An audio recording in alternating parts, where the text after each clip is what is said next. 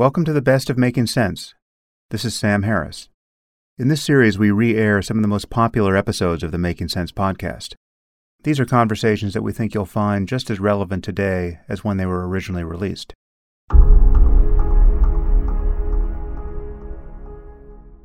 Today I'm speaking with David Benatar. David is a professor of philosophy at the University of Cape Town in South Africa. He's the author of a few books: Better Never to Have Been, The Harm of Coming into Existence, and most recently, The Human Predicament, A Candid Guide to Life's Biggest Questions. And he's a philosopher who many of you have wanted me to speak with. I've been getting emails and tweets about him for quite some time. He is perhaps the most prominent exponent of a philosophy called antinatalism, and you will hear much more about that in today's episode. The question for David really is whether or not existence is worth the trouble. And he answers that question with an emphatic no. And this makes for an interesting conversation. As you'll hear, there are a couple of places where our intuitions diverge, and I think you just have to pick which intuition you find most compelling there. But we talk about many interesting things. We talk about the asymmetry between the good and bad things in life, the ethics of existential risk, the difference between starting and continuing a life. He sees those as very different. Our built-in bias towards existence and how that may confuse us. The relationship between antinatalism and another position called pro-mortalism, the idea that it would be a good thing if we all died in our sleep tonight. I talk for a few minutes about my notion of the moral landscape. And we also talk about the limits and paradoxes of introspection, how viewing your life in a certain way can actually change what there is to notice about your life. And there are many other topics here. Population ethics is a very rich conversation for those of you who like moral philosophy. And it got me to realize at least one thing that resolves for me at least one of the troubling paradoxes in Derek Parfit's philosophy. So I found it a very valuable conversation, and I hope you do as well. And now I bring you David Benatar.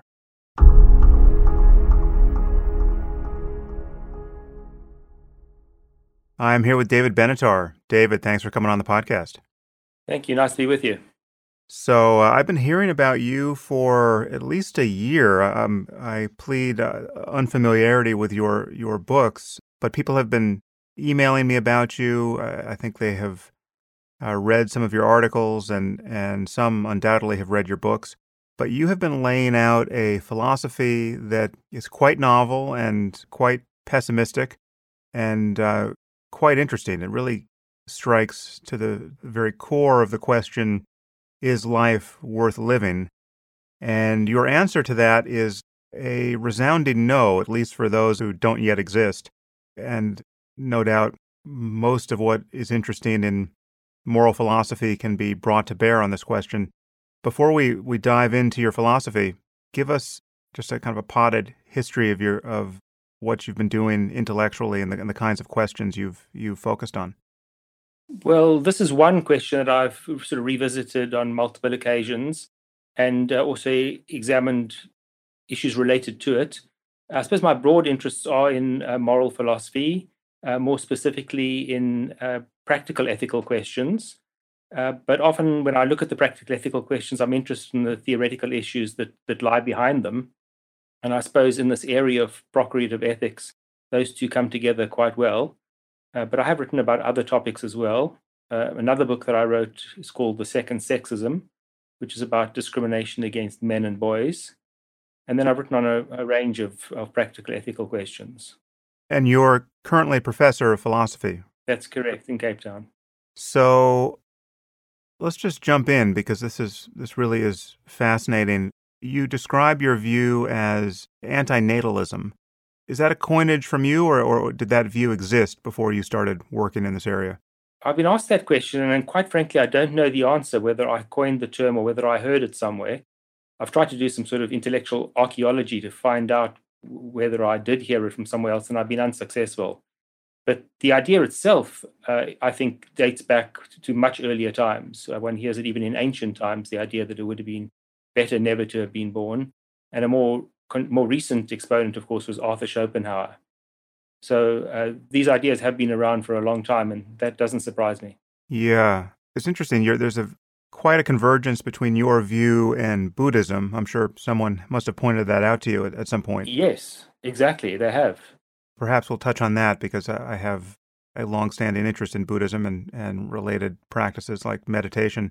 So just lay out the argument for antinatalism. Make the case for us at the outset here. Well, perhaps I should clarify what the view is first. So it's the view that we ought not to bring new people into existence, but I think the view is broader that we ought not to bring new sentient beings into existence. Right. So it's not just the view that it's harmful to come into existence, but a further view that it's also wrong to bring beings into existence. And I think there are a range of arguments for this position. Some of them I characterize as philanthropic arguments, and others I think are misanthropic arguments. And here, of course, I'm restricting the scope to bringing human beings into existence, although I think that parallel points might be able to be made about other sentient beings. The original arguments that are advanced are the philanthropic ones, and those really are concerned about the being that you'll bring into existence. And my view is not only that it's always a harm for that being, but that it's also a very serious harm. And given the seriousness of that harm, I think that it's always going to be wrong to create a new being. More recently, I've developed some misanthropic arguments, and those have to do with the harm that the being you bring into existence will do to others. And by others, I mean other human beings, but also other sentient beings on the planet. And so those are two broad kinds of argument. And although one's philanthropic and the other is misanthropic, I don't think that these two are incompatible with one another. So just to revisit a few of those utterances, lest they blow by and their significance be lost on some of the audience here. So one of the consequences of your view is that it really is a monstrous crime to have children. At a minimum, it's a colossal act of negligence on the part of people who haven't really thought about these issues clearly enough. And I mean, it's kind of analogous on your view to ushering souls into hell, because existence is either that bad or there's a high enough probability that it will be that bad that it's just irresponsible to consign people to the fate of existing. That's correct. Of course, hell comes in degrees. So as bad as it is, it can always be worse. And so we need to be careful about that analogy of ushering somebody into hell, but it's a kind of hell. I love this topic, and I think this will be fun to get into the details here and hear some more of your specific arguments. But what has been your experience promulgating this idea or set of ideas? I can imagine the thesis provokes anger in some people. That's for sure. A lot of angry people. Fortunately, not too many of those have made direct contact with me, but one does see a lot of hate mail of a certain kind, and of course, a lot of hate comments on the web. But the people who've contacted me tend to be those who have been more sympathetic to my views. And one very common kind of response I've received is from people who've had these sorts of thoughts and felt that they were entirely alone in the world. They thought that they were the only people who thought this, and they've drawn a measure of comfort from knowing that there are others who share that idea. One distinction to make here is between pessimism of the sort that you're expressing and nihilism. Your view really isn't nihilistic. Do you want to tease those apart? Yeah, you're absolutely right. Many people, I think, mischaracterize the position as a nihilistic position. And I'm not a nihilist. I think that suffering, for example, is bad. And that's one of the reasons why I think it's wrong to bring new beings into existence, because they're going to suffer, and they're going to suffer pretty unspeakably. Nihilism here would be that basically nothing matters, right? In the scheme of things, good and bad are just things we make up, and the universe doesn't care about us, and therefore it doesn't really matter if conscious minds get ground up in some inferno interminably. That's not your view at all. You want to avoid the inferno, and you want to avoid committing the moral wrong of consigning people to it. That's exactly right. Look, I am a nihilist of some kind. So if you ask me about whether our lives have cosmic meaning, I'm a nihilist about that. I don't think that they do. But I just don't think that it follows from that it's okay to inflict suffering on others. I can imagine that people also try to psychologize you. They must think that this view is really not so much the product of a valid chain of reasoning, it's the product of a likely mood disorder. Are you depressed? Is that a diagnosis you must get hurled at you? Yeah, there are lots of people who do exactly that. They try to psychologize it. And I think that's exactly the wrong attitude to have. I think one should look at the arguments, examine them on their merits, and see whether they stand or fall. But I guess that both things could be true. I find the arguments very interesting, and we will definitely get into those. But when I heard about you and your emphasis on this position, I did think that your just experience of the world moment to moment, and that would include your mood and everything else about you that can be brought to bear on experience, must be coloring the arguments, or could be coloring your sense of their veracity or moral import. And I guess I'll tell you about an experience I had, and I'm just wondering if there's anything about it that could be relevant to your case. So I had a friend, not a close friend, but someone who I had met many, many times, and this was a person who would email me periodically, who was suicidal, and he had been suicidal for quite some time. At one point, he sent an email to everyone in his life saying, "I'm going to commit suicide, and here's your last chance to talk me out of it." Put that way, it sounds like a kind of macabre and gratuitous appeal for attention, but it was more, he was actually just being scrupulous to not kill himself so impulsively that he would leave everyone in his life feeling like, if only they had known, they might have been able to do something. So he was going to give everyone in his life a chance to reason with him.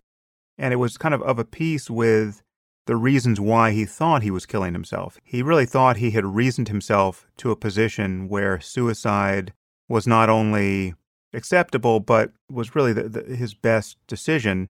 And he had a very he wasn't a professional philosopher, but he had a very philosophical cast of mind, and he was quite smart. And, I went back and forth with him a little bit over email, mostly. And the experience was one of seeing someone, in my view, mistake his anhedonia, his lack of joy in living moment to moment, for a kind of philosophical epiphany.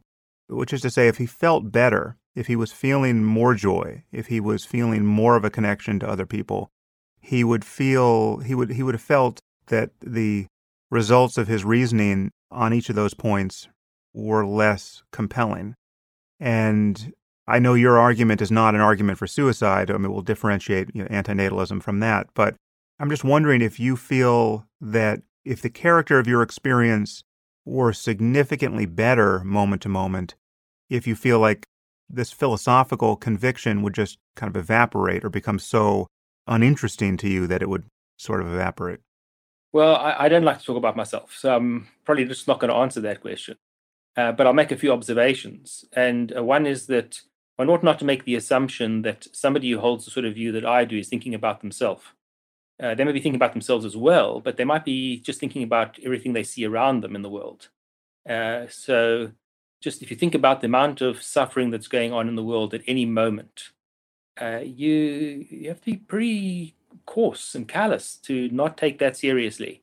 So it needn't be about one's own experiences. It needn't be about one's own attitudes. It might be a sort of sensitivity or an expression of what's going on in the world. So you sort of gave an example that's very self-oriented. And what I'm suggesting is that's not the only possible way of looking at things. It's also possible to arrive at these sorts of views by looking outward and looking and seeing what you see around you. Yeah, no doubt. No doubt. And then, of course, the other point is that you spoke about him being anhedonic, but there are plenty of manic people out there. And their views might be colored by their mania. They may be deriving too much pleasure to actually see the world for what it is. Yeah.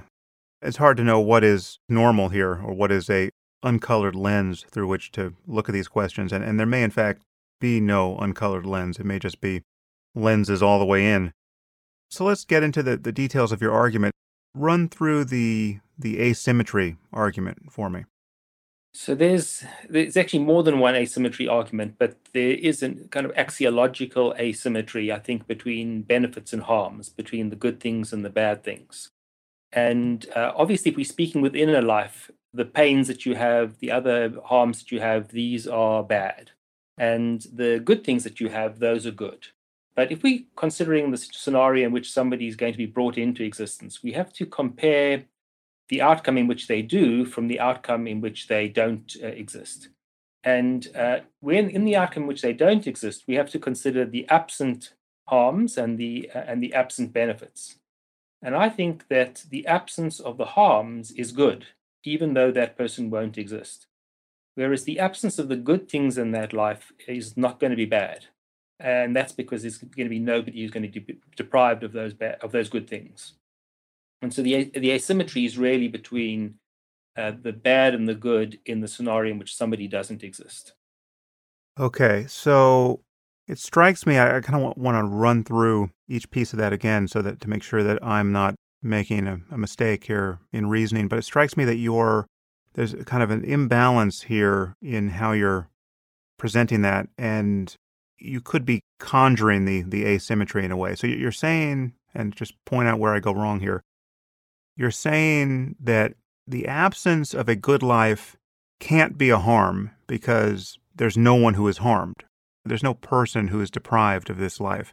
So the absence of goods is not a bad thing, but the absence of a bad life is a good. Here, in my view, you're kind of smuggling the absence of existence in as part of the good. You're saying that the prevention of harm is a positive good, even though there is no one who enjoys this absence of harm. Is that where you're kind of putting the rabbit in the hat? Well, a lot of people have suggested that I'm doing that, but the point I'm making here is not so much a metaphysical one as I say, an axiological one. It's about an asymmetry of values between the good things and the bad things in life. And one of the reasons why I think, first of all, I think this asymmetry is actually pretty intuitive, and I think large numbers of people would accept it until they see where it leads. But this basic asymmetry, I think, explains some other asymmetries that many people would endorse. So here's an example. There are large parts of the universe that are uninhabited. There aren't beings there, certainly not sentient beings. And if we think about those uninhabited parts of the universe, we're not filled with, and nor do I think we should be filled with remorse for the absent goods that there are there. So if we think about Mars, for example, where there could be Martians, but they aren't, we don't think, gee, think about all that pleasure that those absent Martians could have. Isn't that a terrible thing? We don't think that at all. Whereas, if we think about the absence of, let's say, Martian wars, just like we have wars on Earth, and we think about the absence of all the suffering there, I think we'd say that's a pretty good thing. It's pretty good that they don't have that there. That there's nothing like that on Mars. That's an advantage that Mars has over Earth. But there's no one who doesn't have those harms. Exactly. But I still think that it's a good thing that there's the absence of that suffering on Mars. Now, I'll grant you that there are many other possible asymmetries here that we should be concerned about. So, for instance, one thing you claim, or at least I think it's implicit in some of your claims, is that there's much more suffering or possible suffering than there is, possible happiness, or the depth of it is far greater. And so there's an asymmetry between suffering and happiness that is also just swings the balance here. So we'll talk about that. But here, I feel like you're running afoul of my intuitions here. So, and what you just said about the moral significance of canceling possible goods definitely stands in opposition to the work of every philosopher who is working on what is called existential risk now. So you can have philosophers like, Will MacAskill, who will say that the greatest possible wrong would be to do something which put our species on track for, self-annihilation. And that would be, in large measure, not because of all the suffering that would be caused, because, if we're annihilated in the right way, it could be completely painless. It would be wrong because it would close the door to all of the untold goods that could come from a billion years of creative involvement with the cosmos. If you knew that there was some decision you took today that not only deprived your grandchildren from living the most glorious possible life, they just have a sort of glorious life, but you deprived all of their descendants from even existing and discovering greater depths of beauty, people are persuaded, and I'm one of them, that those hypothetical losses are as real as the hypothetical gain of not suffering if you don't exist. So I think that when we think about human extinction, there's something that clouds people's thinking. And that's why the moment you think about the application of this asymmetry to human extinction, all these other intuitions of the kind of describing come up. That's why the example I gave wasn't about human extinction. It was a case of some other species, let's say on another planet, that could have been there and isn't there. And we don't spend any time worrying about that, nor do I think we should spend any time worrying about the absent pleasures over there. When we think about human extinction, there are some confounding variables. The one is the mechanism whereby the extinction takes place. So there's a distinction between whether people sort of die out or whether they're killed off. And so one way in which we could go extinct is through people meeting an untimely end and being killed. But another way is for everybody to die peacefully in their beds and for the human species to have come to an end because there was no more reproduction. And I think a lot of what's going on with people's intuitions is a mixing up of those things. And then I think there's a lot of sentimentality about the human species. There's this idea that it's a wonderful species and we'd like it to be around for a long time. And haven't we discovered and done all sorts of wonderful things? And wouldn't it be good if that whole trajectory of scientific discovery went on? And there's a kind of sentimentality about having humans around. And so I think that those sorts of factors confound our thinking about cases of human extinction. So I would like to move away from those to think of the application of the asymmetry to other cases and see how it works.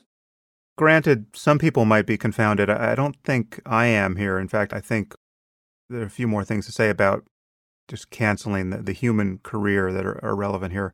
But before we do, I just want to linger on this, what strikes me as a kind of an asymmetry that is giving you your first asymmetry here, which is you're accruing a good to non-existent beings on one side of your equation where you're not on the other.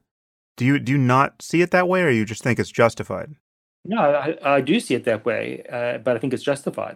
There is this axiological asymmetry, and I think when you do the calculations that follow from that, the cards are stacked against bringing somebody into existence, but it's not an artificial stacking. It's one that makes eminent sense. I guess it's still not making sense to me, so let's just spend a few more minutes on this. So we have a person who could have existed but doesn't. And undoubtedly there are philosophical problems with thinking about possibility as well. I mean, are there these possible things, or are there simply actual things and we're actually just misled by our notion of possibility? But leaving that aside, I have two children, which already convicts me of a monstrous ethical lapse on your account, but we'll leave that aside. But I have decided not to have a third child, you'll be happy to know. So this third child will not experience anything good or anything bad.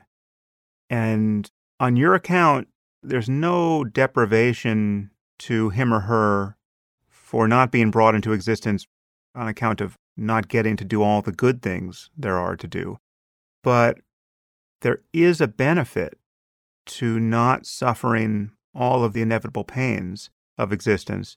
But that benefit doesn't accrue to anyone because no one by this description exists. That's correct. And it's impossible, of course, if the person doesn't exist for them to enjoy the benefit. But when we're looking at scenarios of bringing somebody into existence or not, we're having to compare those two cases, one scenario in which they do exist and one in which they don't.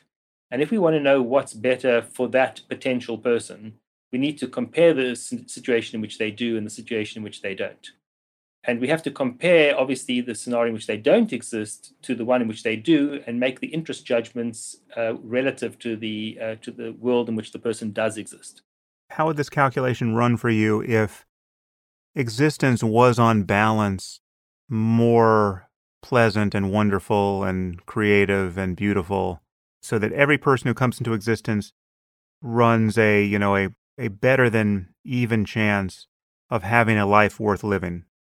But still, there are many lives that are not worth living, and they come up quite frequently. They just don't overwhelm the lives that are worth living. Then how would you think about it? Well, that very phrase, a life worth living, I think is ambiguous. And I think it's ambiguous between a life worth starting and a life worth continuing. And I think one mistake people make is to not see that ambiguity, because I think different standards ought to apply to those two cases. So if at a given time there's more good in your life than bad, then your life may indeed be worth continuing. I say may indeed because there's some complexities there that we could revisit later. But I think the bar for starting a life is going to be much higher. Let's stick with the starting of life, because we'll get on to whether life is worth continuing. Let's just say that we lived in a world where at birth, every human being could expect to have a slightly better than even chance. I mean, basically, they're like the house in a casino playing blackjack, right? They have whatever it is, a 52% chance of winning. And winning, in this case, really is winning, right? There's no downside to winning. It's just the 52% of people who have good lives on balance really do have good lives on balance any way you look at them. And then, the 48% of people who don't have negative lives to one or another degree. Then how would you think about it? Well, I think even the lives that are good on balance, there's going to be plenty of bad. But let's just stipulate that we live in a world that's kind of like a coin toss, and if the right side of the coin comes up, that is a life on balance, however you want to aggregate benefits and injuries. So I'm not quite understanding the question here, because if the analogy is sort of winning at blackjack, well, when you win, you win. There's no downside to the winning. Whereas when you win in this life lottery that you're speaking about, what I want to get clarity on is there no downside? Is this a life of unmitigated good, or is there some negative as well? And from what you said, I was understanding you ought to be saying that there is some bad as well. It's just that on balance, it's good. I guess there could be some bad, but it is, in the case of the lucky life, it is outweighed by the good, so that each of your pains are manageable enough that when your pleasure comes around, you always feel that it was worth it. And let's just say that you're right to feel that. We've tuned the luck of lucky minds in such a way that life is really good and pain does not overwhelm pleasure. Okay, you see, when you say that you think it's worth it, are you saying it's worth it to have come into existence, Yeah. or that it's worth it to continue existing? Without granting you that distinction, because I'm not sure I agree that exists, but we'll get there. For the purposes of this point in the conversation, I'm talking about coming into existence. So you don't exist, and I give you the opportunity to exist. And if you were one of the lucky ones, you would find yourself in a circumstance that was well worth your time. Well, that I think is a confusion.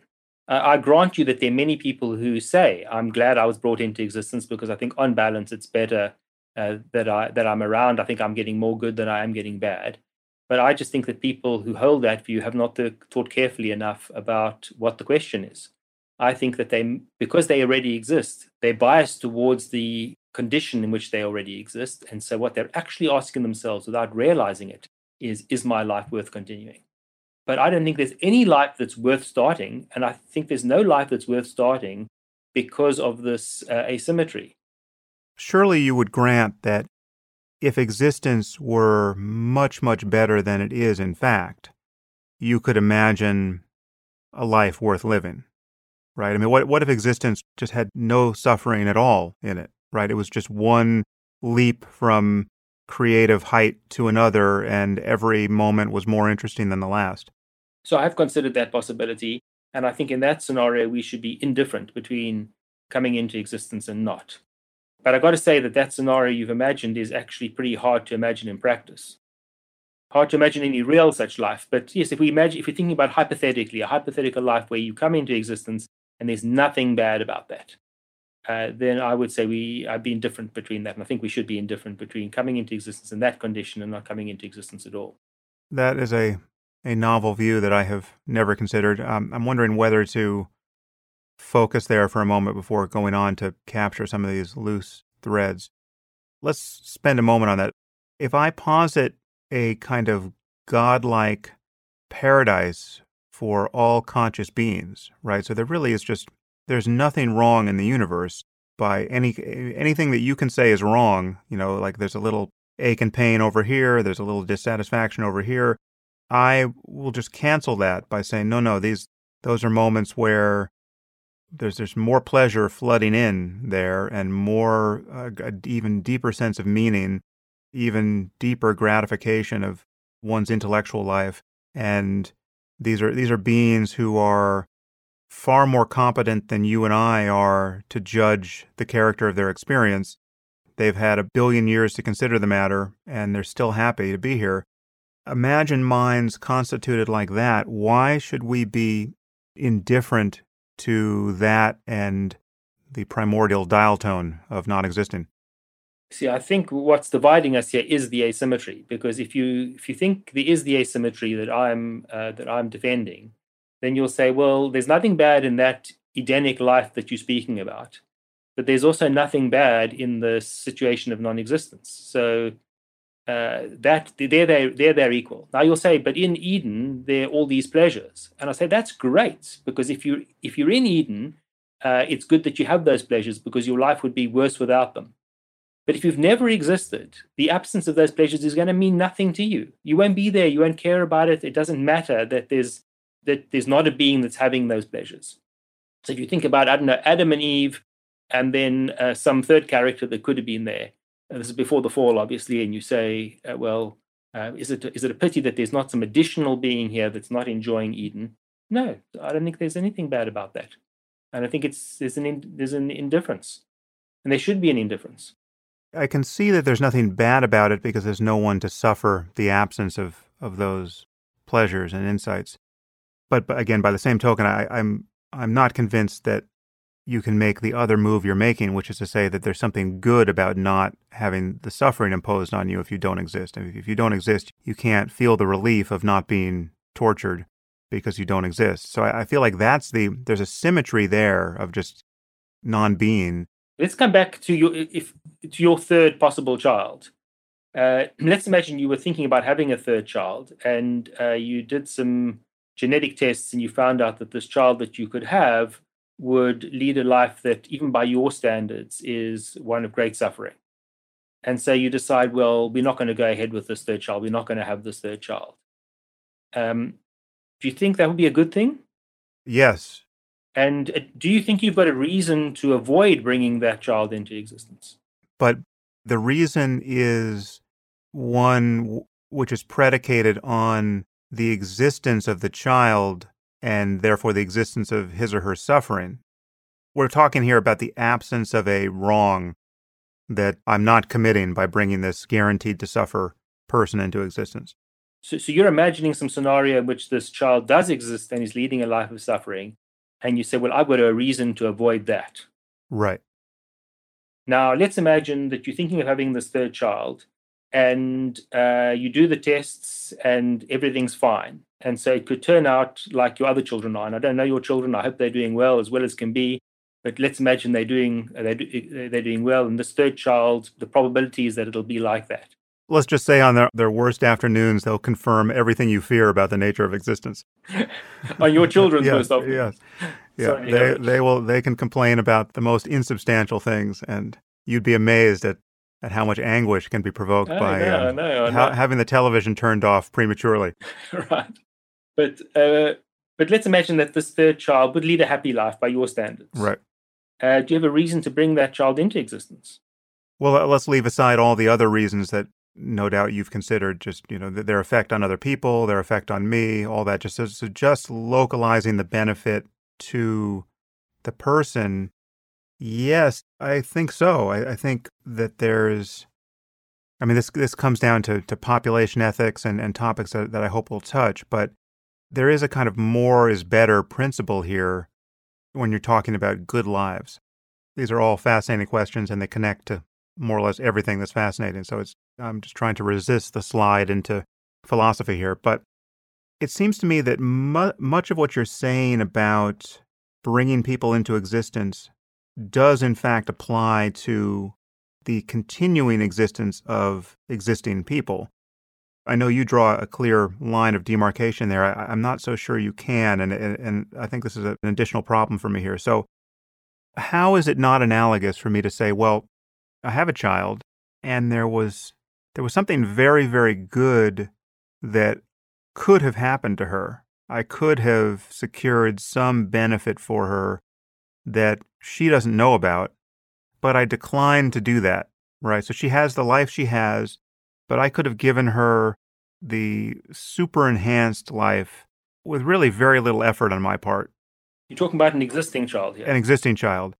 But I declined to do that. So now she has her life as it was and was going to be, but it could have been otherwise. And I, for quite capricious reasons of my own, because I didn't want to spend 10 seconds to sign a form or click a button on a website, she does not have this extraordinarily positive thing happen for her.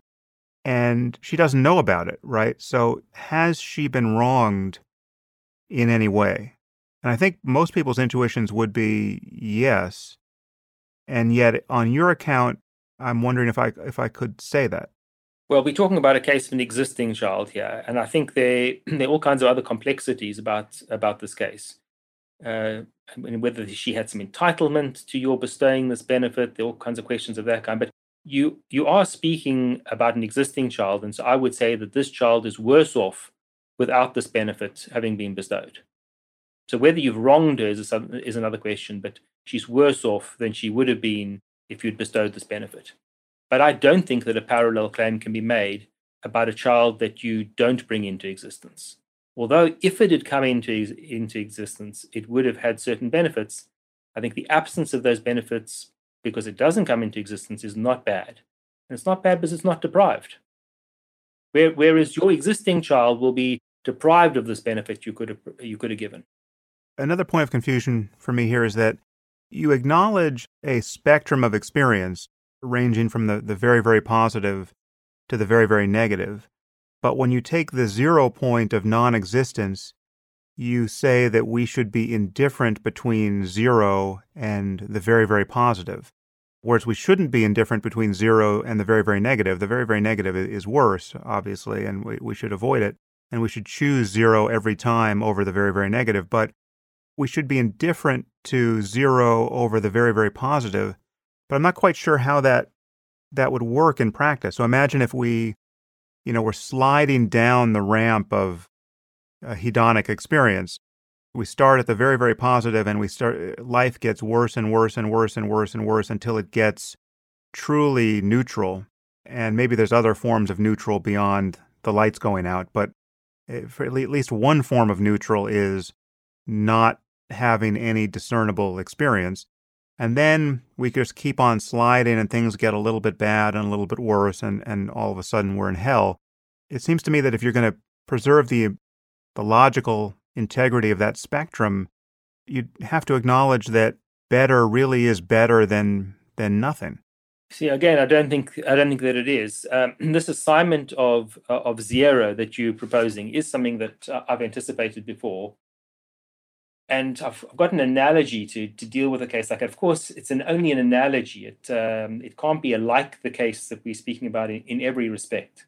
But I imagine these two people. The one is, we call him sick, and the other we call healthy. And sick gets sick, but he's also got some attribute whereby he recovers quickly from his sickness. Healthy never gets sick. I mean, never ever gets sick. But he lacks the attribute of quick recovery. So if H were to get sick, he wouldn't quickly recover. It would be a very slow recovery.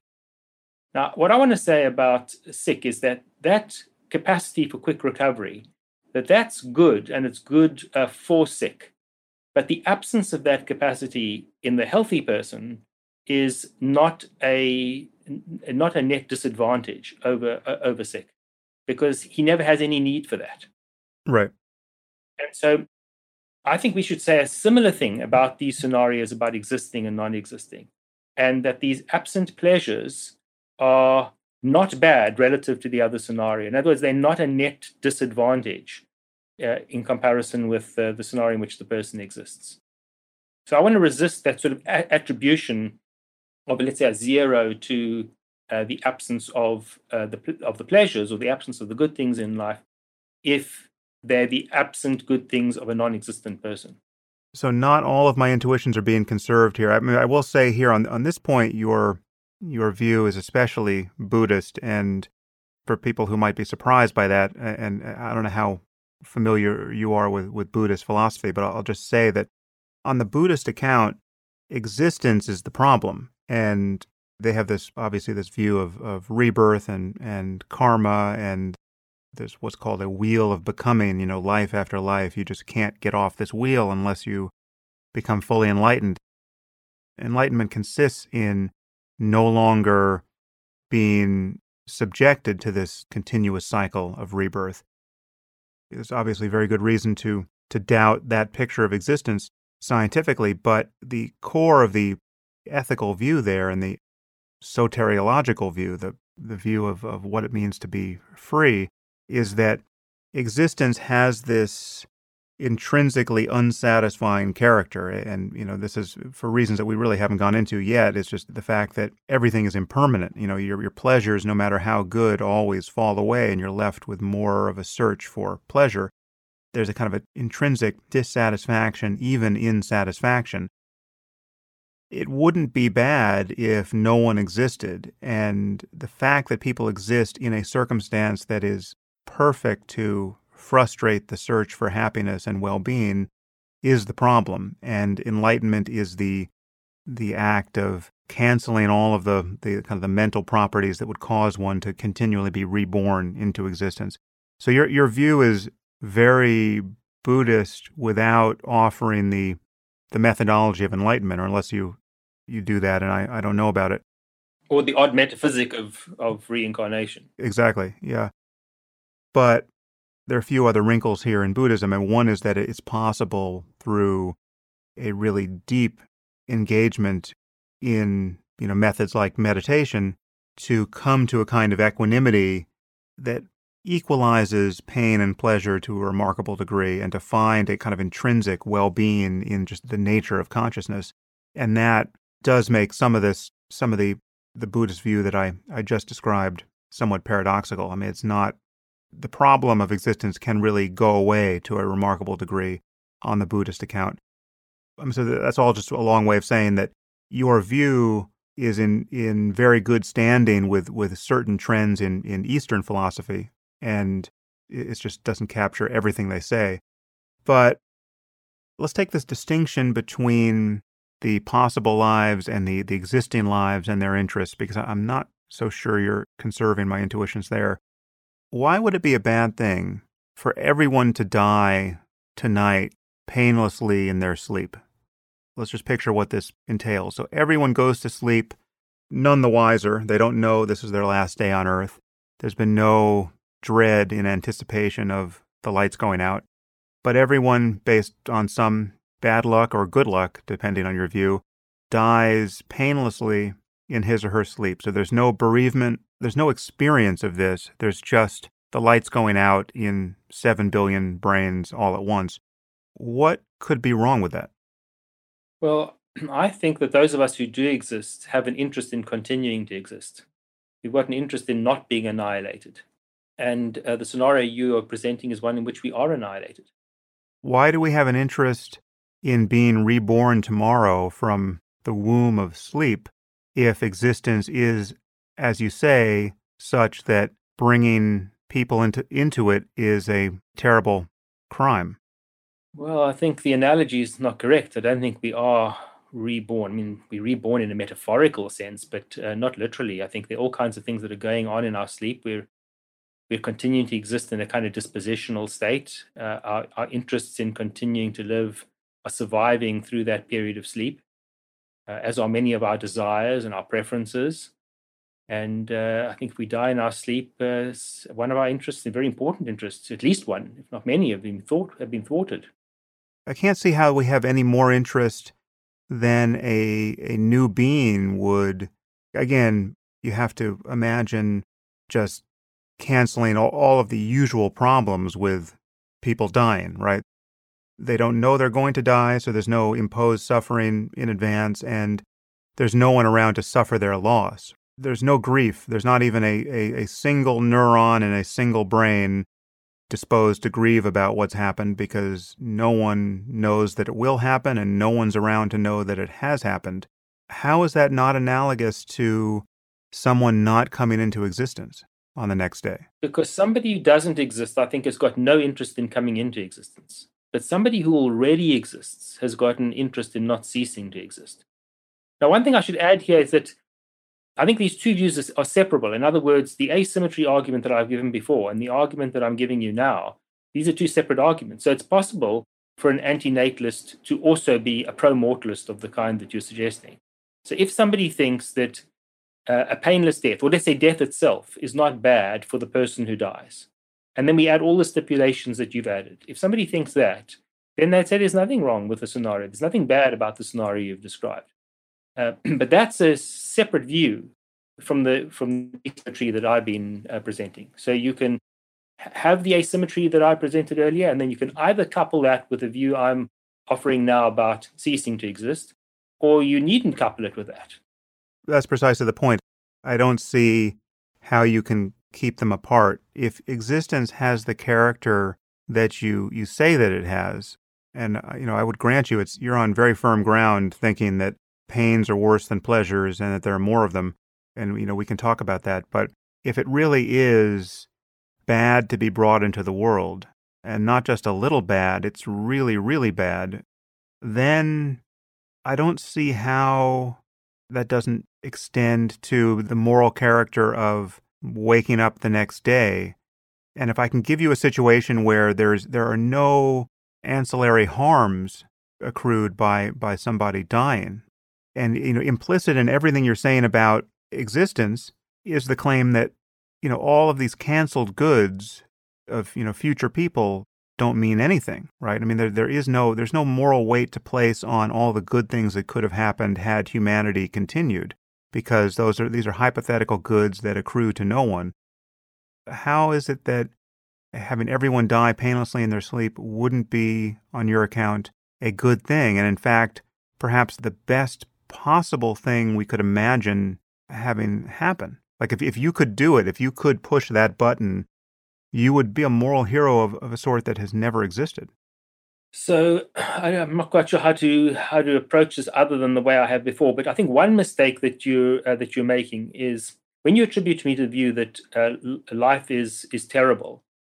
I think you're oversimplifying where the terrible things happen. So it often gets worse towards the end. So it may be that early on in life, if all's going well, you're not suffering in the kind of extreme way that you will later. Now, if you're thinking about bringing somebody into existence, you've got to think not just about when they're 10 and when they're 20 and when they're 30, but also when they're 60, 70, and 80. You have to think about that part too. I think very few parents think about that. They don't think about the cancer that's going to ravage their future adult child's body decades in the future, and often decades after the parent has died. They don't even think about that, but they should be thinking about that. That should be something that they're factoring in. And if you factor that in, then I think what you should say is, I ought not to be creating a child that's going to be susceptible or liable to this sort of experience and sort of suffering. But that doesn't mean to say that when the child has been brought into existence and is, let's say, 10 or 20 and hasn't got to that point of life yet, that it is now in that child's interests to end its life. So, on your account, and I think quite fairly on your account, existence is quite a bit worse than that. I mean, cancer is not what makes existence bad. I mean, when you look at the kinds of lives that most people live, even up to the age of 10, it's quite rational to suppose that there's more suffering than happiness on balance. I agree. I wasn't suggesting that there's the absence of that. Look, one analogy that I gave in the book was about going, let's say, to the theater or to the cinema. Let's imagine you go and the film or the play that you're watching is not nearly as good as you thought it was going to be. But it's not so bad that you would leave. You've come out, you've bought the ticket, you're there, you're getting something out of it, perhaps enough not to walk out of the theater. But if you'd known in advance that it was this bad, you wouldn't have come. Right. And I think that there are many stages of life where it's like that, where this is really not a great deal that you've got, but it's not worth walking out yet. Now, that's not to say there doesn't come a time when it's worth walking out. It's not to say there's not a time when suicide might be exactly the right option for you. But once you're there, you're sort of going to stick it out for now. But you wouldn't have come in the first place. And I think that's exactly the view we should take about existence. Not worth starting, but once you're here and you've got this interest in continuing to exist, stick it out until such time as it really becomes unbearable, and then suicide might be reasonable. Well, again, I feel like you're smuggling into my kind of purified case of mass death all of the other problems with suicide, which is, suicide is guaranteed to be messy and painful and leave people bereaved and all that. And so those are the interests in continuing to exist. I mean, the interests that people have in not killing themselves entail quite a bit more than the interests in continuing to exist if I can create a case where losing one's life is completely painless, imposes no burden on anyone else, and you don't know it's going to happen and you never know that it has happened. Right. So I think I can see where our point of disagreement is. So when I say that we've got an interest in not ceasing to exist, you think that I mean that the interest consists in either my sense of foreboding or in the bereavement that my relatives will have, and that's not what I mean. Well, no, I'm just saying those are powerful confounding factors. They are, and I'm happy to set those aside. I agree with you. We should set those aside. What I'm saying additionally, David, is that your only conceivable interest in continuing to exist has to contain that life on balance is worth living, right? It has to contain some judgment about the character of life. No, I don't think so. Because I think that even when Well, at least you're saying it's not excruciating. Well, I think even in extremis, I think when people are in that stage where death is the lesser of the two evils, I think it's still an evil. It may be the lesser of the two evils, but it's still an evil. It's still something to be regretted. But why? Because there's no one around to suffer its continuity. So that's the Epicurean argument. So you're taking the sort of line that if you don't know about it and you and others can't experience it, then there's nothing bad about it. Well, yeah, I would agree with that, but let's drill down further on the transition from life to death. So let's just assume, for argument's sake, this seems somewhat plausible. It is, leaving aside all of the pain and suffering that surrounds the moment of death or can surround it, the actual transition from the conscious continuity of being alive to no longer existing is something that we'd all be fairly familiar with in the act of falling asleep or going under general anesthesia, right? So there's this moment where the lights are on and then they're off and you were, more or less aware of that transition. Let's say in the general case, you're not aware of it. It's just you're aware of it retrospectively because you wake up in the morning or you come to on the gurney after surgery. I think we can leave aside whatever disanalogy there is between a brain that is dead and a brain that is sleeping. From the perspective of most conscious witnesses, there is this hiatus, there's this break in the continuity of conscious experience, and if that break continued for the rest of all of time, there'd be no one around to suffer the deprivation of life. So how is it that beings have a continued interest in existing independent of making a claim about the value of a life? Well, let me ask you this. So when you go to sleep at night, let's imagine you've got some sort of long-term goal or desire, and you go to sleep at night. What do you think happens at that point? Do you think that the desire or the goal gets obliterated and that when you wake up the next morning, it miraculously reforms? Or do you think that it's there in some sort of dispositional state during your sleep? Well, it's certainly there in the sense that I have a brain that could recall the goal given the right circumstances. But if the brain never wakes up and there's no one to whom the loss of a goal accrues, there's no person who was better off having a goal and now doesn't have one. So if your goal was to wake up the next morning and you don't wake up the next morning, don't you think your goal has been thwarted? There is no goal seeker anymore who we can point to as the victim of that loss. Yeah, and that's the Epicurean argument. I don't think there's a knockdown argument against that position. The vast majority of humanity don't share that intuition, though. So if we are comparing intuitions, most people, and I think there's some argument as well for this position, think that death can be bad for us even if we are not around to experience its deprivation. I think, again, for all the reasons you cite, there's so many contaminating harms and hopes and fears around death that in the general case, it does seem like a very bad thing given how much pain and suffering come in its wake. But the pro-mortalist position seems to me to be of a piece with the antinatalist position in the right circumstances, because what's motivating the antinatalist position is this judgment about the character of existence. And the judgment runs far deeper than I realized. I mean, now I realize on the basis of this conversation with you that there is no way to make existence good enough such that it is any better than not existing, which is not an intuition, obviously, that most people would share. There's no way to tune the dials of positive existence so as to make it better than zero, and it is much, much worse than zero, generally speaking, and for, any world we can find plausible. So again, I think that you could hold that view, and if you do hold that view about death, then you could hold it alongside the antinatalist position, but I don't think you have to. And the reason David, why I don't think you... But let me just interject one thing here. The badness of dying, again, separate from all of the ancillary pain and suffering around death, but just the badness of having, let's say in this case, your goals canceled, even though you no longer exist to have found them canceled.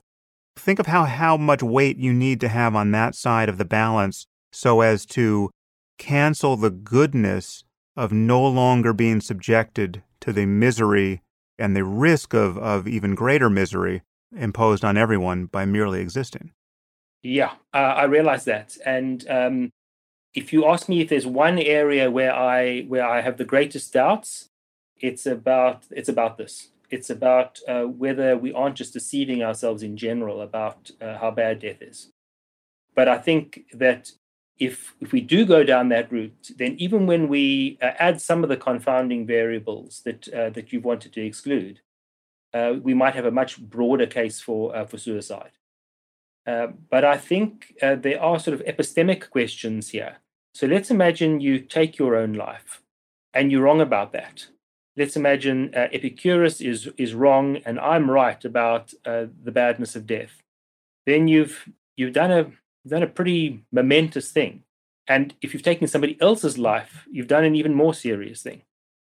Whereas I think on the antinatalist question, if I'm wrong, and you would not have harmed anybody by bringing them into existence, and you hadn't brought them into existence, there's really no harm done. Yeah, I can certainly follow you there in the sense that it seems highly unintuitive to claim that a person who declined to have a child that could have been happy is guilty of some kind of monstrous evil for not bringing that life into existence. Doesn't seem equivalent to murdering somebody. No, it doesn't. Except when you talk about all possible future human lives and you get into questions of existential risk, then my sympathy grows. Then I think, well, there's no telling how good life could have been. There's no telling how beautiful the universe of conscious minds could have been. And if you're turning the lights out on the universe, well, it's certainly one of the worst things that you could do. I mean, it's not as bad as creating a universe that is nothing but a hell and imposing limitless suffering on people. But let me see if I can take a kind of a bird's eye view of the situation, because this is the way I view moral questions and questions of value generally. I don't know if you're familiar with my work on this topic. Basically, I think we're confused by standard philosophical terms like morality and duty. And I think the way that makes the most sense to think about these things is to just recognize that we live in a universe of possible minds and possible experiences. There are minds of varying character, both actual and possible, that are susceptible to a wide range of experience. And we know this experience can be very, very good or very, very negative. And we obviously don't know how far that spectrum can reach in either direction, right? So we don't know how bad the worst experience might be, and we don't know how good the best experiences might be. But we have every reason to believe that they can get much worse than we have personally seen or even collectively seen, and we have every reason to believe that they can get much better than we have seen or are likely to ever see from minds, constituted differently than our own. And one of the ethical moments where we will soon face is in designing artificial minds and designing artificial intelligence. We'll have to worry whether we're building conscious minds that can suffer. I take that question seriously. That would be on your account, and really, I think any account, a terrible thing to do, to build minds that perhaps are even far more sensitive to suffering than our own, and build them to suffer in ways that perhaps we can't imagine. And this would be a bad thing whether or not we know we have done this. The worst case is we could do this in a way that we never find out we've done this, and we've just created hells and populated them in our computers. So we live in what I call a moral landscape that has peaks and valleys, and we are just kind of edging into the fog, seeking higher ground, both personally and collectively. This landscape has some features of a normal landscape. Is one of the reasons why I think the analogy is interesting, is that clearly there's not just one peak. There are many equivalent peaks, and they may be equivalent in terms of the well-being experience there, but they're very different in all other ways. If you're on one, you're not on another, and your mind has to function by very different properties, but they might be the same in terms of well-being. And there are valleys that are different from one another, but they might be, similarly low points in terms of the kind of suffering there. So when we're talking about questions of value and questions of morality, what I think we're talking about really are just this prospect of navigating away from the worst possible suffering for everyone towards something better, both personally and collectively. And there's no telling how good things can get. And even acknowledging all of the descriptive truths you point to of our world, that there is on balance much more suffering than happiness, or at least it's more reliably attained. Our pleasures don't last very long. We all wind up dying at some point in ways that are more or less painful and unpleasant.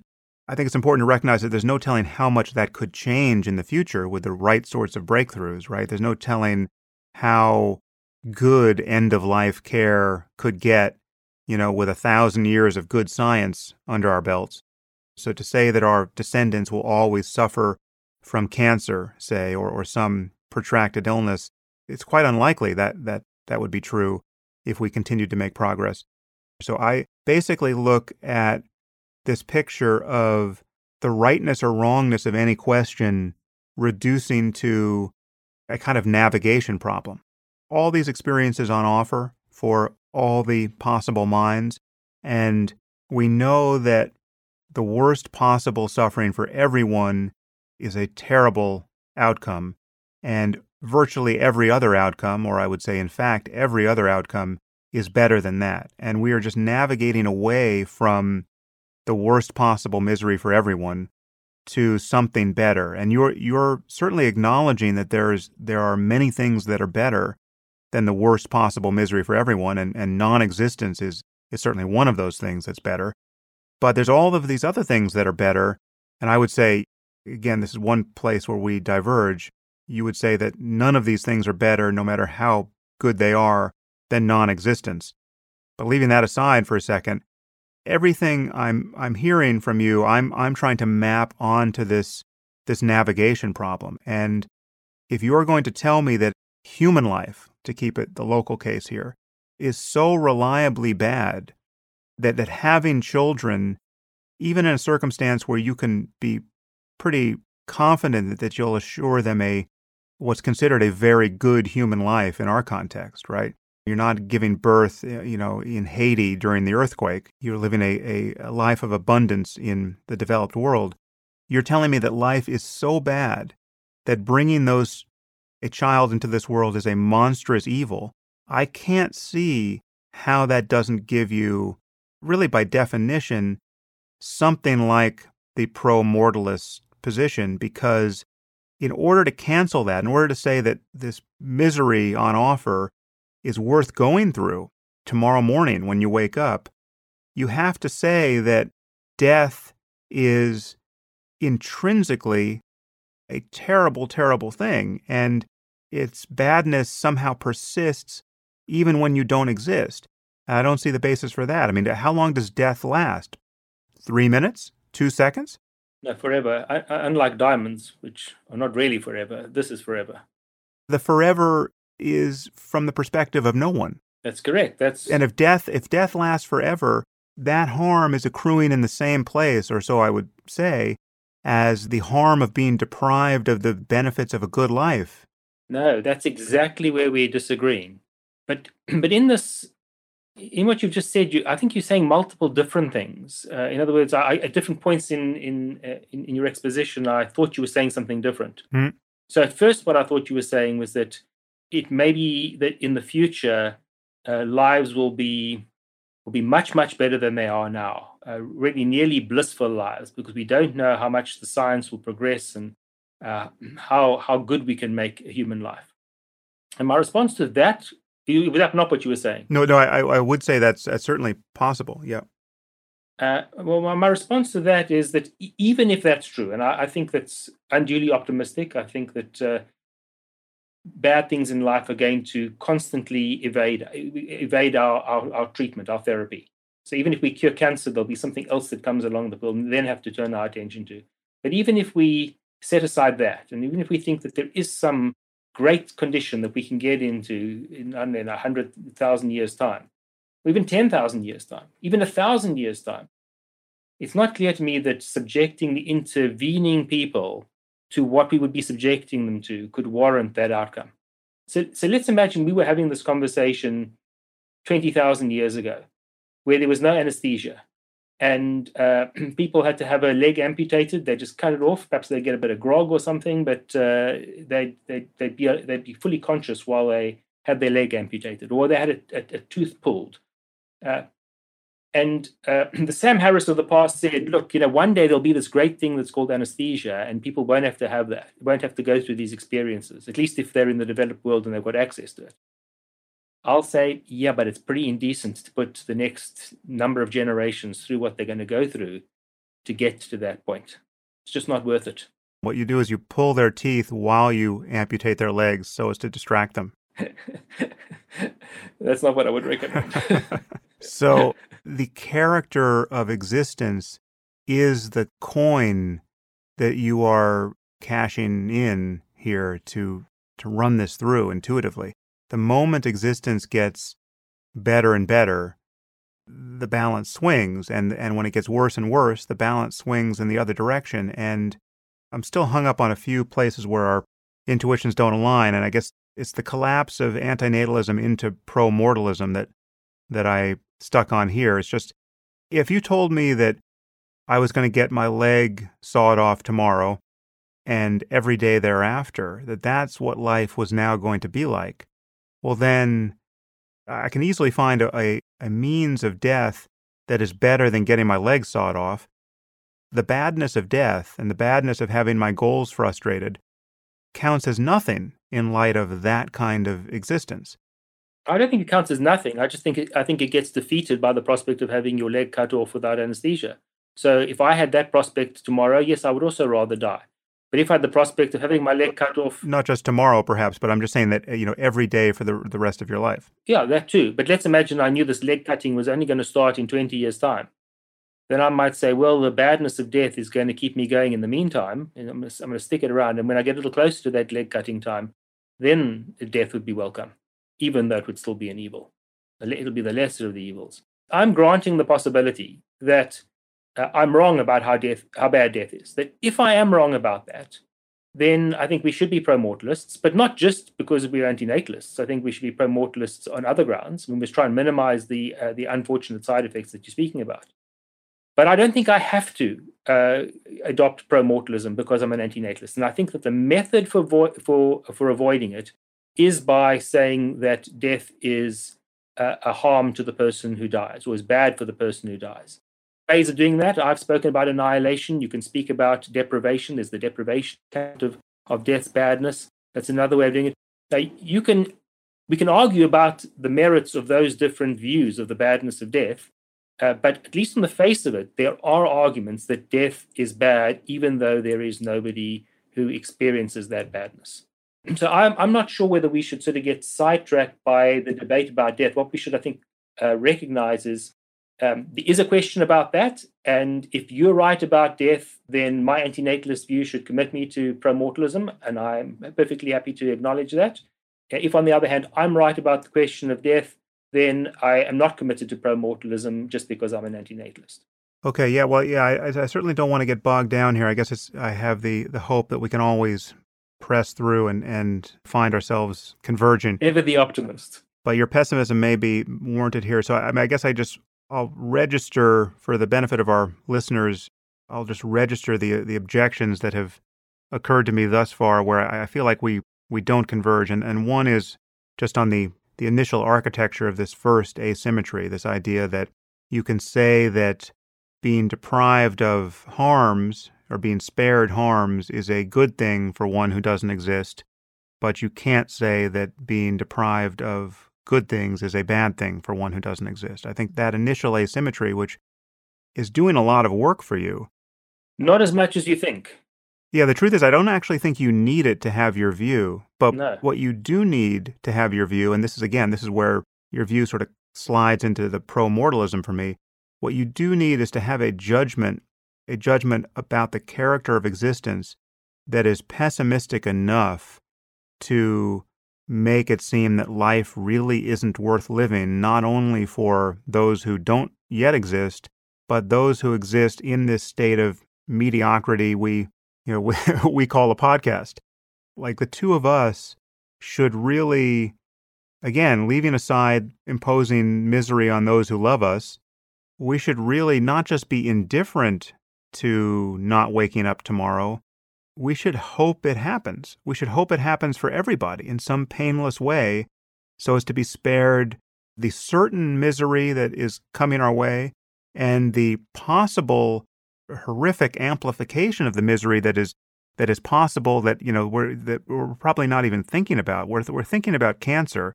We're not thinking about surviving a nuclear war and having to live in some hellscape that one reads about in history books or sees in dystopian movies.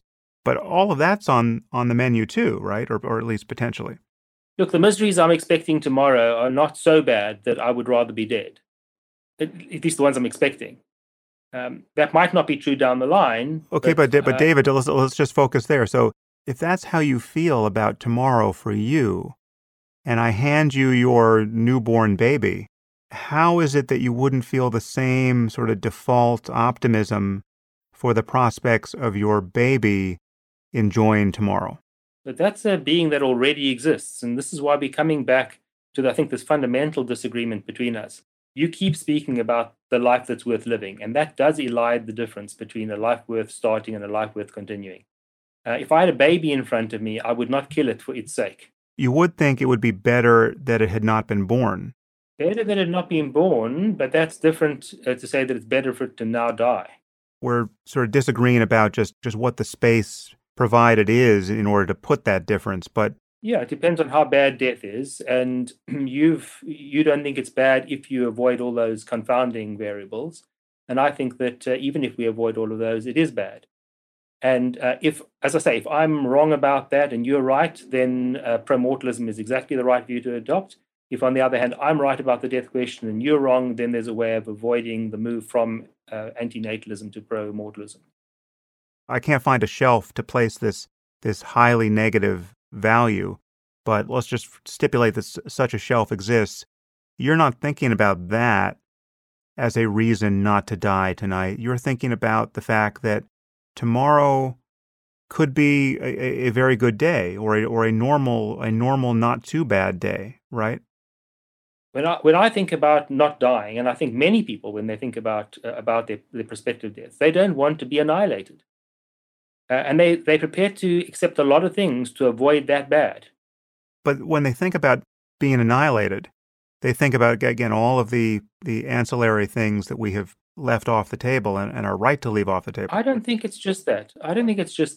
But again, there is this paradox that people imagine death being this terrifying thing, again, leaving aside the pain of the means of death and all of that suffering. But just in the moment, people think they're afraid to lose experience. They think they're afraid to have the lights go out. They think they're afraid to be suddenly deprived of seeing, hearing, smelling, tasting, touching, thinking, feeling, and the discursive mind that would allow them to entertain their goals and their ability to remember who they are and all the rest.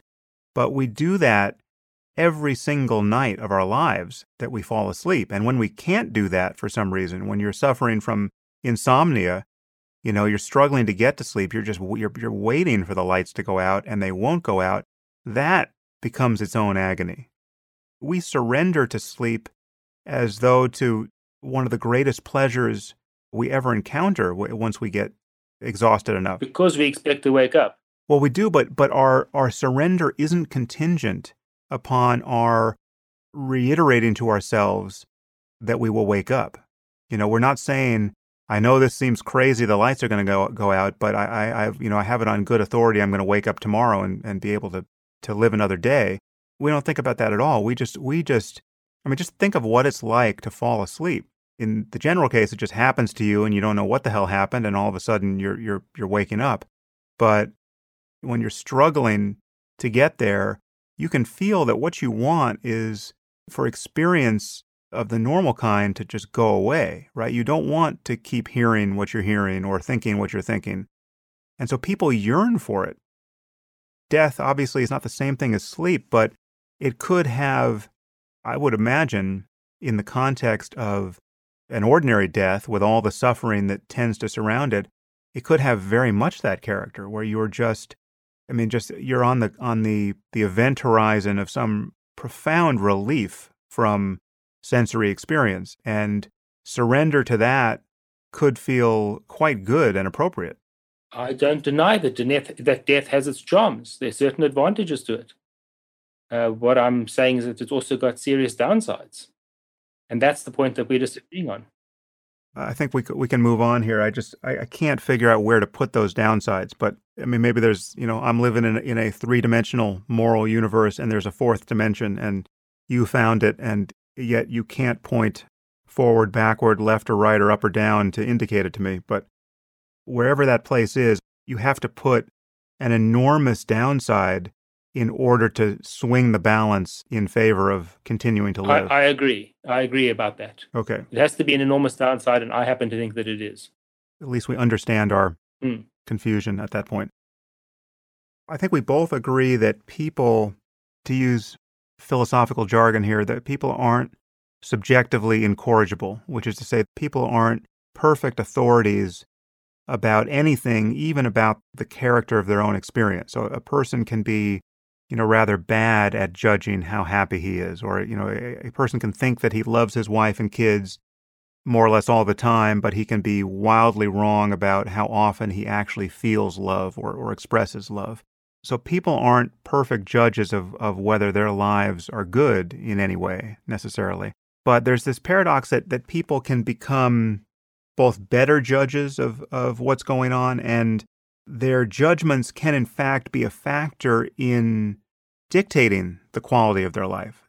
Judgments, whether veridical or not, can change how one feels in each moment, and life can get much better or worse depending on how one pays attention to what it's like to be you. On some level where we have to take people's word, and people have to take their own word for how good or bad life is, or how worth it is or was to go through periods of suffering. How do you think about that? There are people who will tell you, obviously, it's a very common experience, that they've gone through something that seems objectively terrible, or it would be something they would be genuinely terrified to endure had you told them it was going to happen to them. But going through the experience, they are empowered by it. They feel like it has brought greater meaning to their life. They have new capacities that they didn't imagine they would ever have. How do you view those chapters in life like that in light of what you're saying? Well, I think you're correct that people are not reliable judges of their own quality of life. That there are all kinds of ways in which people can err. I also think you're correct that the view you do hold can form a kind of feedback loop into the quality of your life. So that if you think that the quality of your life is better than it actually is, it actually becomes a bit better than it actually would otherwise have been if you didn't have that attitude. Right. But it doesn't mean that your view becomes completely correct. It's just that your life sort of alters in the direction of your perception. So I think all of that is true. And I think it's also true that people do try to find meaning in the unpleasant features of life. They try to benefit in some way from the suffering and the other bad experiences and the other misfortunes that they suffer. And I think that's all to the good. It's good if somebody can try to harvest some good out of that bad. But none of that, I think, would justify the infliction of the bad in the first place. If you think, for example, about, I don't know, a rape victim who does something empowering as a result of that awful experience and finds some kind of meaning in life through that by perhaps helping other victims of this sort of assault, it's good that they can derive some solace, as it were. But that wouldn't warrant in any way the infliction of that sort of act on them in the first place. And I would say something similar about bringing somebody into existence. If you bring them into existence and they find meaning and they seek purpose and they try to see the good in life, that's all great. But it doesn't mean that you were warranted in the first place in creating them. You're making a judgment about the character of existence, and you're making a kind of vicarious judgment for others.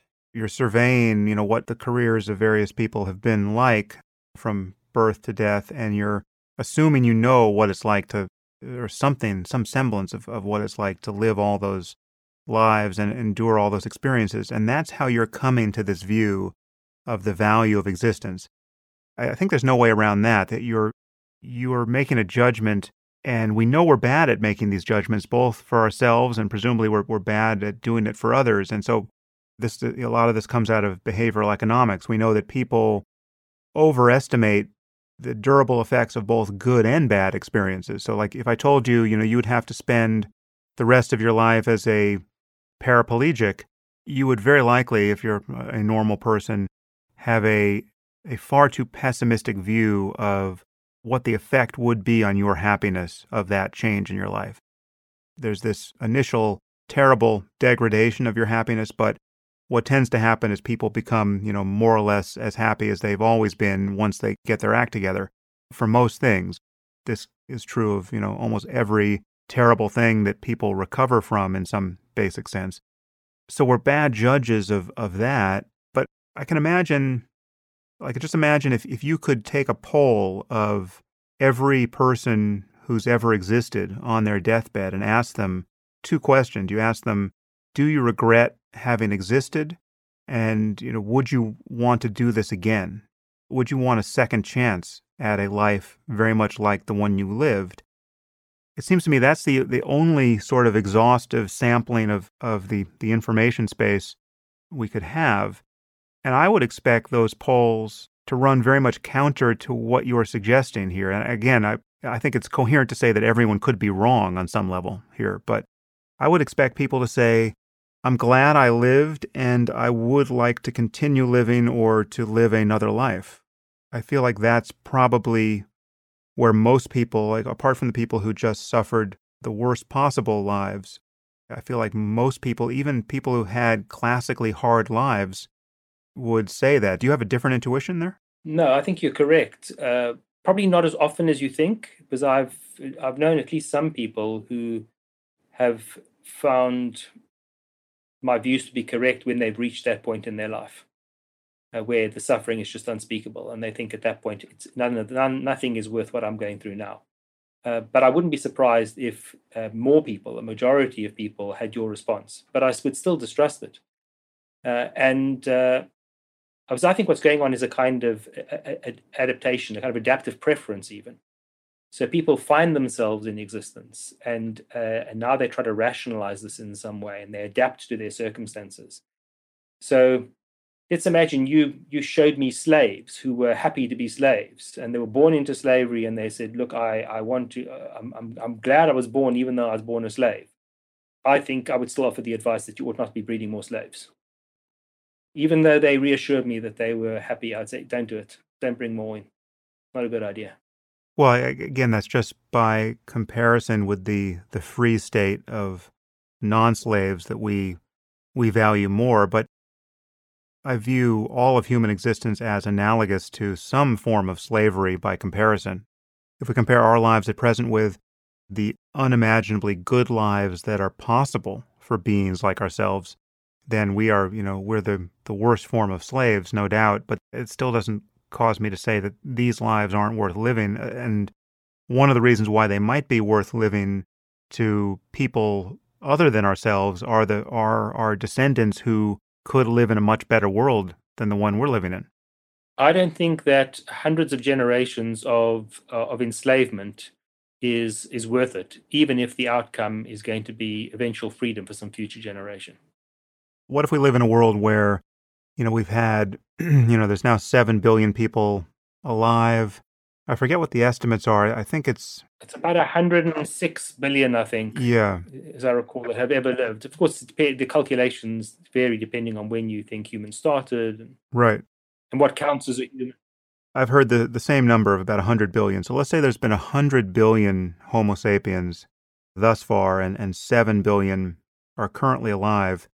If we're going to become a species or a line of future species of, spacefaring, unimaginably advanced beings who, take full creative control over their evolution, as seems possible if we don't do something incredibly stupid in the meantime. I mean, really, it feels like we have a 100-year bottleneck here that we have to get through in order to have the most Star Trekian sort of future. 100 billion is like nothing compared to the billions upon billions upon billions that may yet exist to live lives that are good enough so that they look back on us the way we look back on the poor cavemen and women who, were struggling to start fires and not cannibalize one another. Well, obviously, you and I are looking back at those cave dwellers very differently, because I'm sorry they reproduced. And there's nothing I can put on the balance in the future that seems to make anyone's sacrifice worth enduring. Well, let me ask you this. So let's imagine that you knew that your children and your grandchildren, let's say, and your great-grandchildren would suffer unspeakably, but then the subsequent generations will all have blissful lives. Would you breed the next generation? I mean, they've done it already, but if you could go back and make the decision, would you do that? If you knew the next few generations would suffer unspeakably, and that was the cost that had to be paid in order to yield some massive benefit for some future people with whom you've got no direct contact, would you do it? Because I think there's something indecent about that. Well, it is a difficult question, especially if you turn the suffering up high enough, then it becomes something that I feel like I could never impose on somebody else against their will. That's exactly my view. And I think the suffering is pretty high. And you don't have to look at it on a day-to-day basis. Look at it over the course of somebody's lifespan. There's a lot of suffering there that you're inflicting, and also the risk of suffering. I mean, I think the risk is even sufficient. But the crucial difference here is that it is suffering that in most cases, or at least in the case that I could foresee by procreating, is suffering that the person themselves, once they become as adequate as I am to judge the character of their own lives, the person, him or herself, will say, I want more of this. I'm happy to be here. What do you want to get for lunch? Well, first of all, there are a lot of people of whom that's not true. There are a lot of depressive people out there. There are a lot of people who are suicidal, That's true. Yeah. and you've got to think about the parents who bred those children. But the ethical decision here is if you could foresee the fact that your children would be miserable, unendurably miserable and never recover, well, then, of course, you would have some kind of ethical duty not to procreate. I fully agree there. But, so the situation you're asking me to consider is kind of analogous to your saying that if I knew that I could just torture someone in a dungeon, just one person, for, 50 years, and this would bring about some great benefit elsewhere, you'd have millions of happy people. If only I would torture this one person in my basement, would I do that? It's very difficult for me to say yes to that, given the details. But I would say that we actually do say yes to that by default in other ways that no one has to own, just by organizing a world that is as inequitable as it is. The fact that we participate in an economy that leaves some people living lives that one would argue are just barely worth living, so as to produce the goods we all enjoy and then discard. There are inequalities in our world that are glaring enough that we all are sort of allowing people to be tortured in our basements for nothing like the benefit that you are suggesting. But if you spell it out too clearly, it becomes insupportable once you ask me to do the torturing. Right, but even if I'm not asking you to do the torturing directly, but I'm asking you to think about the suffering that will occur, I think if you think carefully about that, you should say, I ought not to do it. And I'm speaking now about the future people case, because the case you've provided is more complicated, because you're going to torture one person in order to bring some benefit to already existing people. Right. Right. And so maybe some people will think that can be justified. But even if you think that can be justified, I don't think that's going to imply anything for the case I'm imagining, where you're going to inflict pain and suffering on these beings in order to ensure that there are future people who will have these blissful lives. And that if you didn't inflict this pain and suffering, then those future people with blissful lives wouldn't exist. So I will grant you totally that if I expect my children to have lives that are not worth living, it becomes ethically problematic to bring them into existence, even if we can imagine that they stand a chance of having children who would have better lives, and that my descendants could then kind of climb out of this well of suffering I've prepared for them.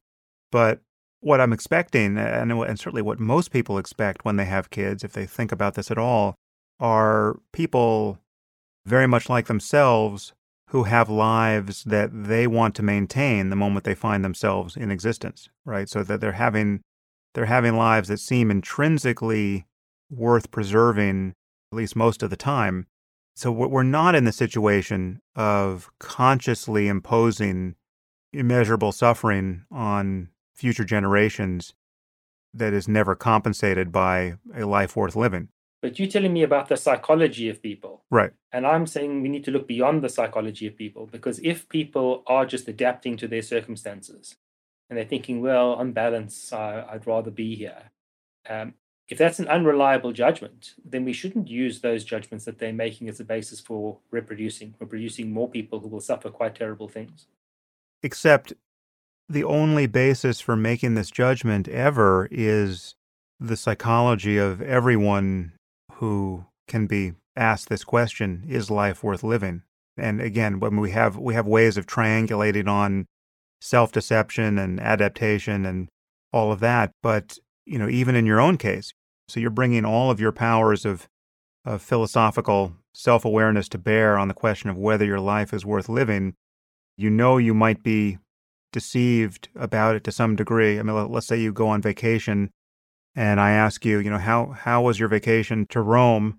And you say, oh, it was great. And then we have a more searching conversation than that. And it begins to seem that, your time in Rome was, dogged by jet lag and other forms of dissatisfaction that make it seem like, in retrospect, not as good as you recalled at first. So we know that you're not subjectively incorrigible either. But you're still making this judgment about the character of existence.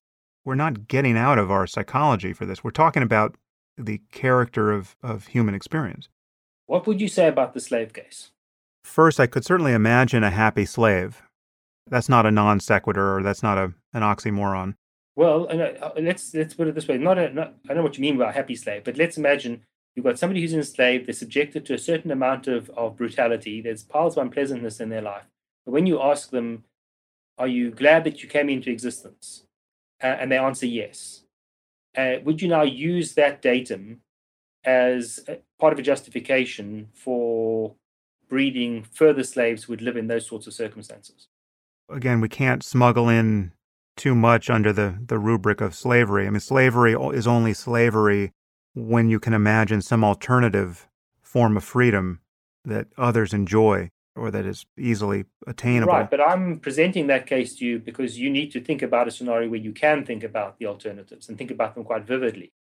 Yeah, but I'm just saying that, again, it doesn't do so much work for me because I think our current circumstance is slavery by some other metric, right? Clearly, human life could be reliably bad enough so that we would say there's really no point in it. The character of experience is what really matters to me, and I would argue it's really the only thing that can matter to anyone who exists to have things matter at all. All we have is consciousness and its contents as a place in which to locate, value.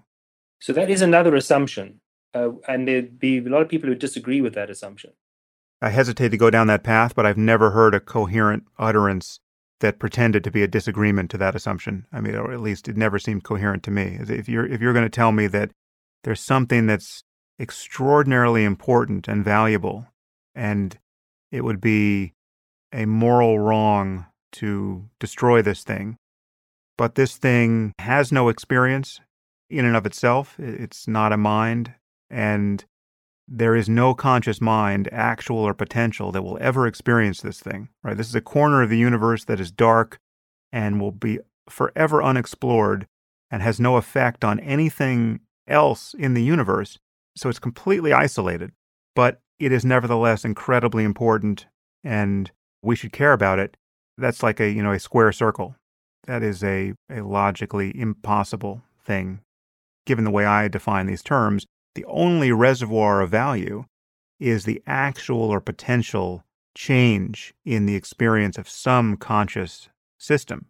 We're talking about subjective non-existence. We're talking about beings who don't exist in the space they need to exist in order to enjoy or suffer any change in the universe. So you would go on the experience machine, and you'd think that people who wouldn't are just confused.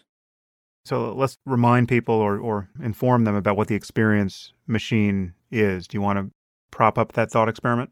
Sure, it's a thought experiment of Robert Nozick, and he imagines this scenario where you get offered the opportunity to be plugged into this experience machine. When you're on the experience machine, you're not aware that you're on it. You think that this is real life. And in advance of going on the machine, you could choose whichever experiences you want to have for the rest of your biological life. You then get attached to the machine, to get put to sleep and get fed these experiences. Because you've chosen them, presumably you would have chosen just positive experiences or maximize the number of positive experiences that you can have. And the question is, if offered this choice, would you go on the machine or would you not? And most people who are offered this choice don't want to go on the machine. There's some, of course, who do, but most say they would decline the machine.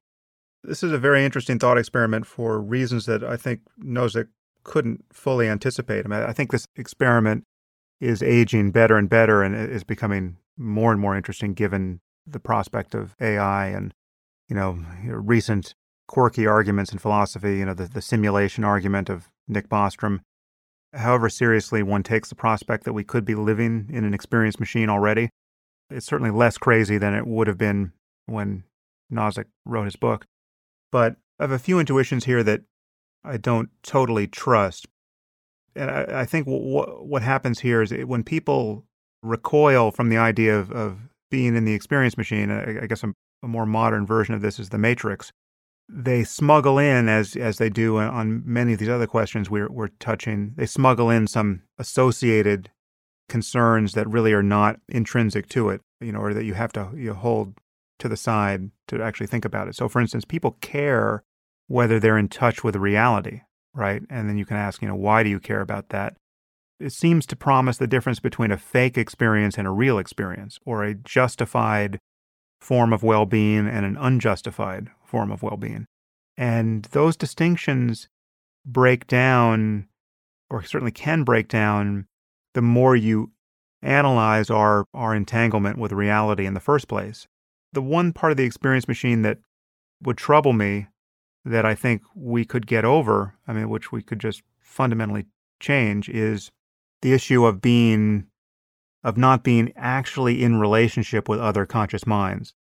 One version of the experience machine would be you're essentially in a dream state, where you're, however pleasant the dream, the people you meet, the people you're in relationship to, they could be the most interesting people you've ever met and the most beautiful people, and you have these incredibly rewarding relationships, but in reality, they're zombies, or they're avatars, they're figments of code, and you are not actually in relationship with anybody, right? So the falsity of that circumstance matters to people.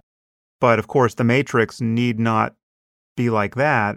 These could be, artificial intelligences that actually are conscious, right? So you could be in a simulated world populated by conscious beings that are every bit as conscious as they seem and are indistinguishable from biological people as far as their experience goes. So that changes things, or could change things massively for people. The uncanniness of the experience machine isn't going to get me to balk here. I do think consciousness is the reservoir of value.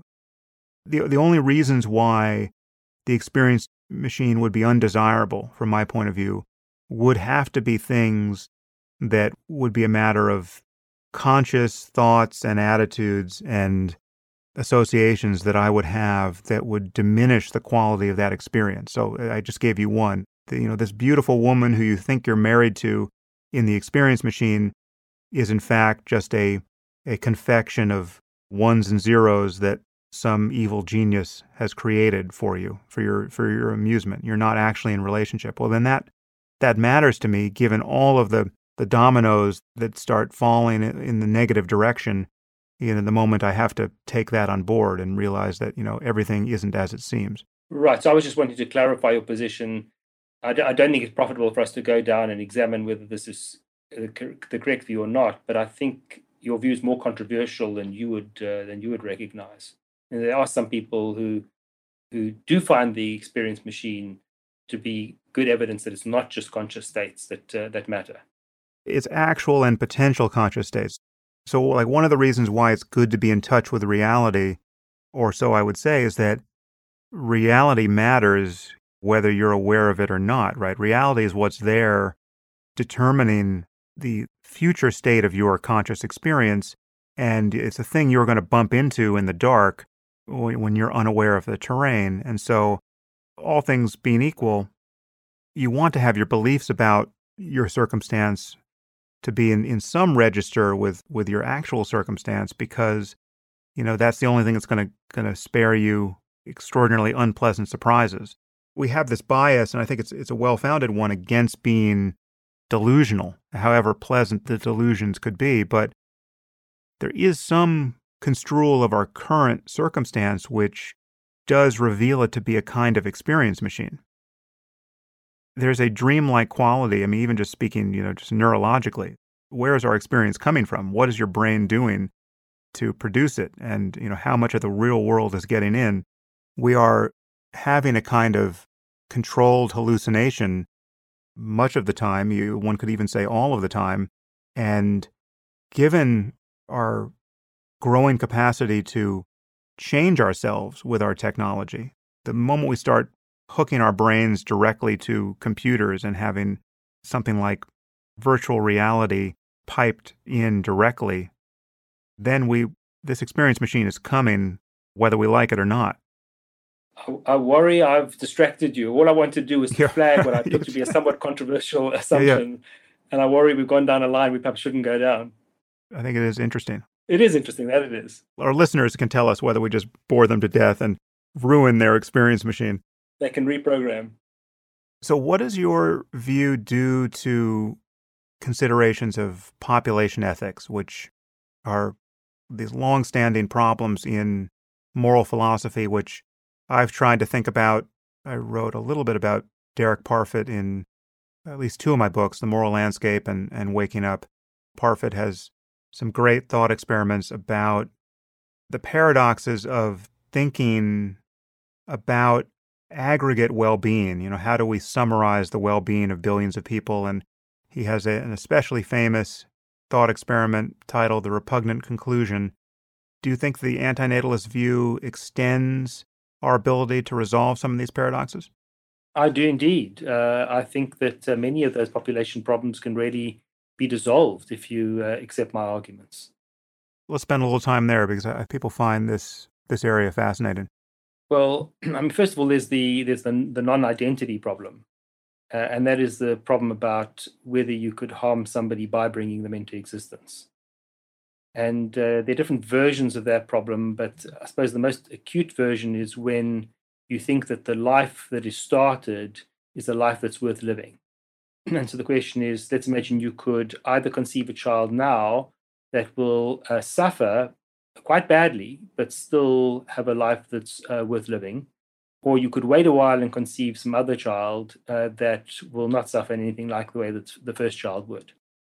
In other words, the timing of your procreation will alter the identity of the person who's brought into existence. Right. Let's imagine the person decides not to delay and they have the first child. Then the question is, have you done anything bad? Have you harmed that child? And what people often want to say is that because the alternative scenario is one in which that child would not have existed, you haven't harmed that child, at least so long as the life is a life that's worth living. Of course, if you think that the life is not worth living, in one sense, namely not worth starting, you can say, yes, having that child does harm that child. If you'd waited and had the other child, you would have harmed that child, perhaps not as badly as you harmed the first child, but you've nonetheless harmed it. And so I think that this can solve the non-identity problem. The repugnant conclusion is the conclusion of an argument in which you can either have one world in which you have a small number of people with very high quality of life, or a second world in which the quality of life is slightly lower, but there's sufficient additional people that the total amount of happiness, as it were, in that world is better. And at least on some views, the second world is preferred to the first world. If you then continue this process and you keep imagining successive worlds which have increasing larger populations, but the quality of life of any individual is reduced, you end up with what Derek Parfit calls world Z, or Z in American terms, which is a world in which people have lives that are just barely worth living, but there's sufficient number of them that the total happiness or utility in that world is greater than in the very first world that you imagined. And on these views that think the total amount of utility is what you should be aiming at, world Z is better than world A, and Derek Parfit thinks that is a repugnant conclusion. Right. So I just want to spell that out a little more. It can be hard for people to understand it if hearing it for the first time. So you imagine a world where, let's say there's 1 billion people who have just the best conceivable lives. It's as good as it can possibly get. We can barely imagine how good it is. And that's where you're starting. And then on the assumption that more is better, that having more happy people is better than having fewer happy people, you could create an alternate world alongside it, which is where people are a little bit less happy, but just a little bit. I mean, it's still just an unimaginably good world, and there are many, many more people. So, we go from 1 billion, super happy people to 1 trillion almost super happy people. Well, that's better. That intuition can be justified by our core ethical intuitions that it's sort of good to spread the wealth around, right? It's good for people who are enjoying some real abundance to make perhaps minor sacrifices to help other people. Not quite. It's not quite drawing on that same intuition, because when you want to spread the wealth around, you're sort of spreading it among existing people. Right. Whereas this thought experiment is about two alternative universes, and you've got to choose between them. Right. And this is sort of where it runs afoul of your antinatalist intuitions as well. But there is this intuition that more extraordinarily happy lives are better than fewer. And if you make the increment of reducing happiness small enough and add enough people to the other world, it can seem like a completely straightforward choice between world A and world B. But if you just continue that process long enough, all the way to Z, you wind up with a world which, as you say, is immensely populated with lives that are just barely worth living. And these are, on assumption, truly terrible lives by comparison with anything that we would recognize as being happy ones. Your antinatalist position just steamrolls over all of that, saying all of these lives are, on balance, not worth living. Blocks the move from world A to world B. You wouldn't think that the addition of further people would be warranted. Again, I'm coming at this from a very different angle, and I've always thought that Parfit's paradoxes here are somewhat analogous to Zeno's paradoxes, where they seem compelling on their own terms, but then there's undoubtedly some way of thinking about them that reveals that they're not compelling at all. I mean, Zeno's classic paradox of if you shoot an arrow at a target, it first must go halfway and then go another half of the way and then another half of the way, and then on that analysis it never gets there. And then some developments in mathematics, summing an infinite series has proved that you need not be constrained by the way Zeno was thinking about these things. And I've always hoped that something similar could happen with Parfit. I guess one move I make on my own terms here is that perhaps the repugnant conclusion isn't that repugnant, because the lives that are barely worth living are more or less our own. This is where you sort of cross into barely worth living. I mean, this has got to at least resonate with you a little bit, that life as we know it is where you would draw the line between worth living and not. There are some philosophers who've said that we are in that world Z, and that they think, because they're sort of optimists, that when you look at it that way, then you think world Z isn't as bad as it's otherwise thought to be. But that doesn't bring me comfort, though. I think it's bad enough. Right. But these other population problems that Derek Parfit comes from really arise from the non-identity problem, because if the non-identity problem can be solved, then he doesn't need to move on to the other theories that lead to the other population problems. Right. And so if you think the non-identity problem can be solved in the way I'm suggesting, you don't need to move on to those other theories that yield other problems. David, it has been a fascinating conversation, at least for me. These are the kinds of conversations that make life just barely worth living. So thank you for that. Is there anything else you think we should touch to tie this up, or did we run through every There's so many here? things, but I think we've had a good discussion about some issues, and it's probably better to leave it at that than just to touch very briefly on some others. So I just want to thank you for your interest and for your very thoughtful engagement. Yeah. Where should we point people to your presence online? Do you do social media, or I know, as you said, you're cagey about your personal life? I don't do any of that. Now, I suppose I would refer people to the books that I've written if they want to probe these matters in more detail. Yeah. So the one book is Better Never to Have Been. And then more recently, I've published a book just this year called The Human Predicament. And those two cover many of the things we've been speaking about this evening and more. Great. Well, I will put links to both those books on my blog where I embed this podcast. And thanks again for your time, David. Thank you very much.